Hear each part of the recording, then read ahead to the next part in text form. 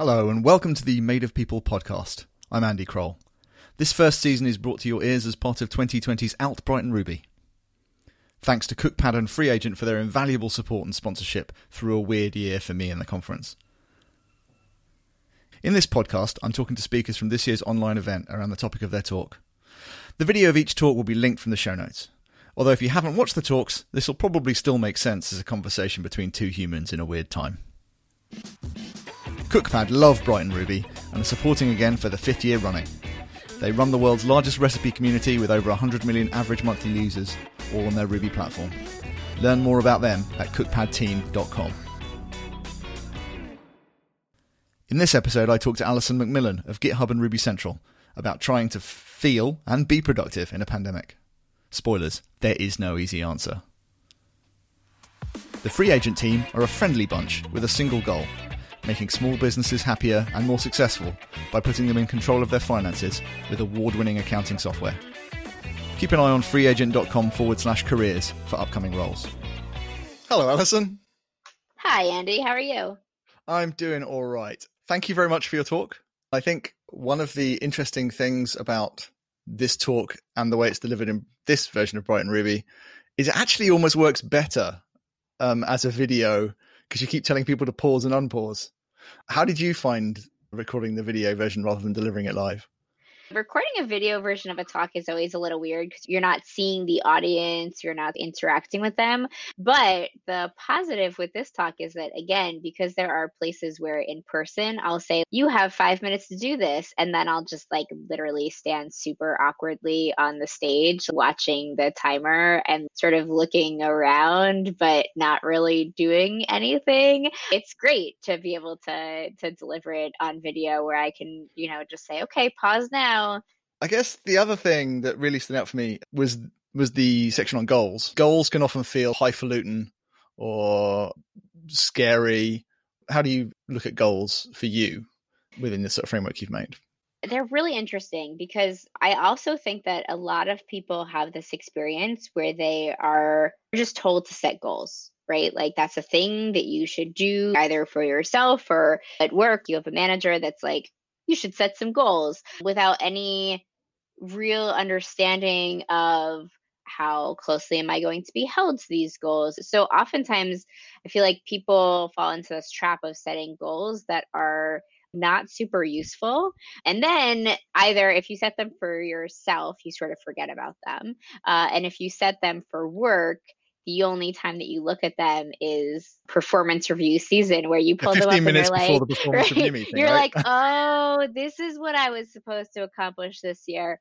Can I shove any of my accomplishments into this goal to say that I accomplished it? Or can I just say oh, things changed, so these goals actually aren't applicable anymore. People sort of get into this habit of goals being this pretty useless thing. But the way that I like to think about goals is, I think it comes through in the talk, is what are the things that you want to be saying in 3 months from now or 6 months from now or a year from now? What are the things that you want to say that you've learned or done? The way that I also think about goals is they don't have to be completed 110%, right? Progress towards a goal is in and of itself a good thing. And so I think especially now, it's really important to think about goals in that way, not just oh, I should write a goal, because goals are things that motivated people do. And in this time of COVID, I want to be a motivated person, even though I don't even know how to do that right now. So instead of thinking about it in that way, thinking about it more as what are the things that would help me feel good? What are the things that would help me feel like I'm progressing or learning or doing, etc. And write that down, make it sort of broader, but figure out how you're going to get there. And then I think the other really important thing is that goals they can be big or they can be small. Just because you have a small goal of today I will take a walk, or today I will brush my teeth, or whatever, small goals are really important and definitely serve a purpose, especially in times like this, where sometimes you need to just feel like you're accomplishing those small things to even be able to give yourself the hope that you can accomplish a big thing. I'm very much on board. I could have grazed on this in my talk about the things I try and do every day. So every day I wake up early and I try and to journal a bit and try and do a bit of yoga to save my 40-year-old hips. And those are my goals. I came at it from, there's a great book called Atomic Habits, which is really good about the things you try and do every day are votes for the person you want to be, which is another angle. My goals are very, very small. It's like record the podcast at the time I said I was going to record it is basically, that's where I'm aiming these days. Are you taking your own advice? What sort of goals do you currently have for yourself? Brushing your teeth. I can even see on the pixelated video that we're using that you have brushed your teeth. What are you trying to do, or are you trying to do very little? How's it working out for you, this whole thing? I've got both. And it's actually interesting because we're in our performance review cycle. So I'm actually working both for myself and with the folks that I work with on setting their annual goals and then what they want their goal for the next quarter to be. I am working on the same for myself. I will say that I'm feeling pretty good actually about some of the goals that I accomplished this year, just in terms of supporting folks that work with me and some of the job stuff that I wanted to do. I think that I actually tend to be fairly good at the work goals. I am less good about the personal goals. My personal goals are literally go for a walk 2 days a week or something. I don't know if this will be funny to others, but basically, so work is busy and I've got two little kids. And I've been going for these nighttime walks where I get the kids into bed and at from 8 or 8:30 p.m. to 9:30, I just wander around the neighborhood. And it's always funny because there are a couple of other folks that are wandering around the neighborhood. And I'm like, oh, I wonder if we're all parents of small children. And this is literally the only time that we get to have our own thoughts. But sometimes as I'm wandering around the neighborhood, I think, this is my life now. I wander around the neighborhood at 9 p.m. Just to meet my goal of taking a walk a couple of times a week. So yeah, in terms of taking my own advice, I'm much worse at the personal goals. I think the other thing though, at the end, I talk about assessing and reflection. And I will say that a few months ago, probably 6 or 9 months ago now, my husband and I put on our calendar, we do a quarterly celebration dinner is what we call it. And we've kept this going through current times, which has been good. But basically we get nicer takeout and we don't eat dinner with the kids. We wait until the kids are asleep and we force ourselves to talk about the good, successful things that we've accomplished in the last 3 months. And I will tell you, those conversations have changed a little bit since we've entered into COVID. I think our last one, we were both children are alive. They're alive. We're doing okay. Everyone's home all the time, and there is not so much yelling. That is part of our celebration dinner. So now we've sorted that out. Let's eat in silence. The other thing I was interested in as I went through, I wondered what sort of learner you were. How do you learn things? I am mostly a read-write learner, a little bit of a kinesthetic. Sometimes I just feel there are certain things that I feel I just need to do it to learn it.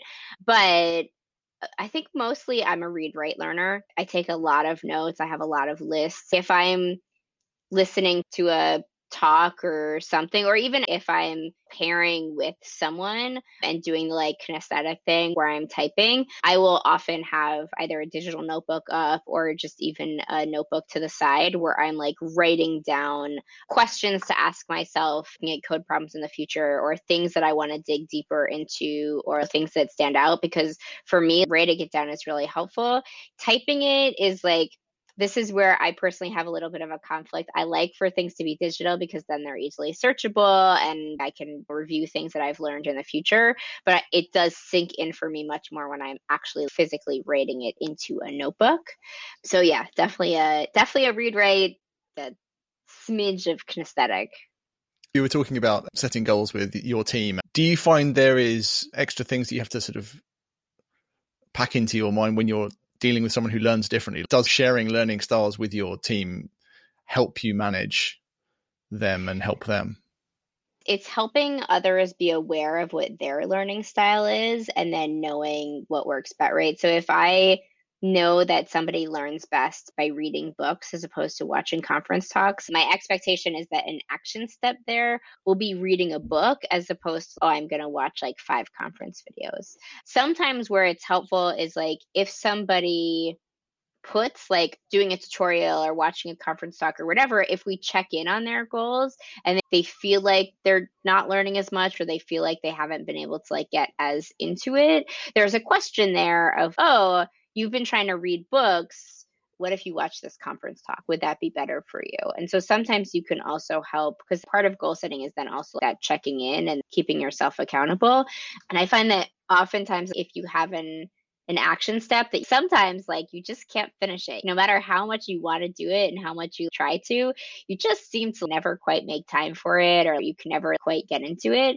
And for me that's often a sign of like, okay, well, why? It's not that you're not capable of doing it, but maybe it's the wrong action step, maybe it's the wrong approach towards the problem, towards the goal that you're trying to achieve. And so I think that's where it's really helpful, is helping people figure that out.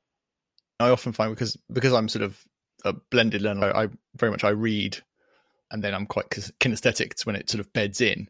And then if I really want to know something, I write it down so I can explain it to somebody else. I watch a lot of conference talks. So I'll watch a conference talk and it'll often bring an idea together, or I will know where in the talk there's stuff and go off and then do a bit more depth of research. So yeah, definitely like learning your own style and then different ways to attack that problem is super, super useful. I think that not just with learning, but even just with how to get stuff done, right? I have to make a list. I have to make a to-do list.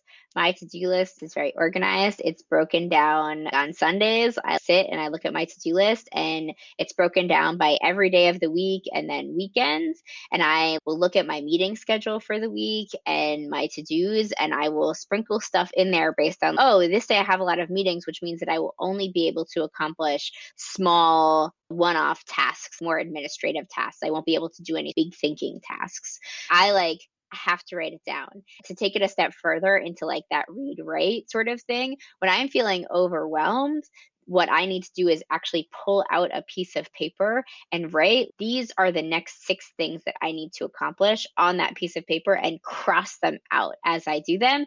That's what helps me feel like I'm accomplishing things, etc. It's not enough to have that digital, but that feeds a lot into my read write. I have to write it down, not just in learning, but also just getting things done, figuring out, do you need it to be told to you? Do you need to write it down? Do you want to manage a project board for what your to-dos are? All of those things are like different ways of getting things done that relate to your style. It's quite interesting. This talk's the meta talk for me, because knowing you a little as I do, a lot of your talks are very organized. They're very well structured. And obviously like structure is something that you bring to your own life for your own mental health. A lot of your talks sort of pivot, I suppose, on you becoming a parent. And actually the first time I met you, you were literally, I think, babe in arms almost, giving a talk. Probably. Having sort of dragged your son and your husband halfway across the world to Sweden to give a talk. I'm not aware particularly of talks that you gave before you had kids. Were you very different before? Did you have this structure before? Did you need that structure before? How was it in the before times? I always needed the structure. I've always been like a list maker. I think that I had so much time. I had so much time. I just had so much time. The lament of the parent. Just had so much time and so much energy.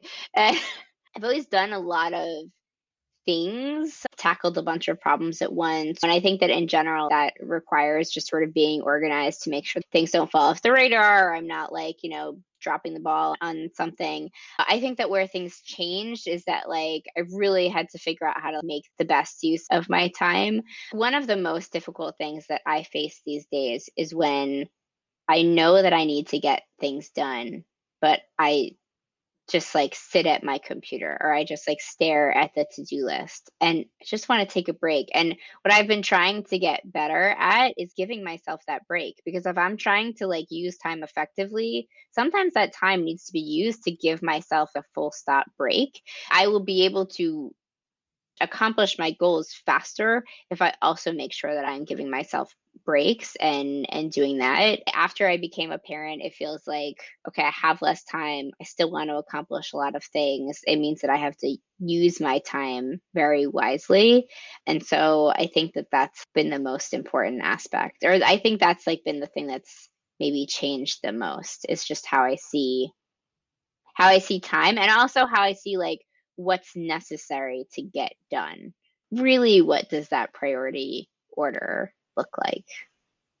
The knowledge you then have to schedule downtime or permit yourself downtime, because it used to be that you would, I'm similar. Like I do a bunch of extra stuff, and you're like, well, I've got time to do that, and then the downtime happens automatically because you have space to be hungover, you have space to have a nice long breakfast without somebody demanding extra toast. Yes. And yeah, that's the big realization, is that you have to sort of defend that time. So, whether it's Animal Crossing or staring at a blank wall or going for a walk in the middle of the night like a lunatic. Whatever. Whatever gets you through, right? That's the important part. And finally, I've been asking everybody this in these difficult and uncertain times. How are you doing? Are you happy? How am I doing? Am I happy? Does everybody just say that they're doing fine? No, not everyone. I think everyone says, yeah, they're fine, but they say it in the voice that means mostly. We're fine. We tend to be on the more careful side of things. We've got, a couple of folks we interact with regularly that are in higher risk categories. So, so we are definitely not participating in any of these reopening phases at all, really. We've just ordered more masks for our son because we're still trying to find a mask that fits him well. Right. No, because he's got a small head. I don't know, but he's like in between sizes. What I've seen for masks is they make masks for children 2 to 4, and they make masks for children like 5 to 8 or 10 or something. And he is like on the smaller side of 5. So the 2 to 4 masks are like a little too small, and the 5 to 8 masks are a little too big. And masks are like, for kids, are way more expensive than they should be. And like, it's not like we can go into a store and I can check out the size of masks. So it's just like, I just angrily order masks trying to find one or like a few that are going to fit him, because like, if he even starts any sort of school in the fall, like I'm 95% sure that he's going to need to wear a mask. So, we have a limited amount of time to figure this out. But overall, we're fine. I think we have our youngest is supposed to enter preschool in the fall, and our oldest is supposed to enter kindergarten in the fall. So I think the biggest thing that we're dealing with is we're just trying to be like, well, like who even knows what? And we assume that we'll find out like, a week before school is going to start what the actual situation is there. So, we're trying to be flexible. We're trying to do interesting things on. So, we're fine. It's fine. Everything's fine. Everything's fine. In summary, everything is fine. I brushed my teeth today. That's all we need to know. There's nothing to see here. All right. Thank you very much for spending some time with me, Alison, and hopefully catch you up in real life at some point soon. Yes, indeed. It was a pleasure. Thank you.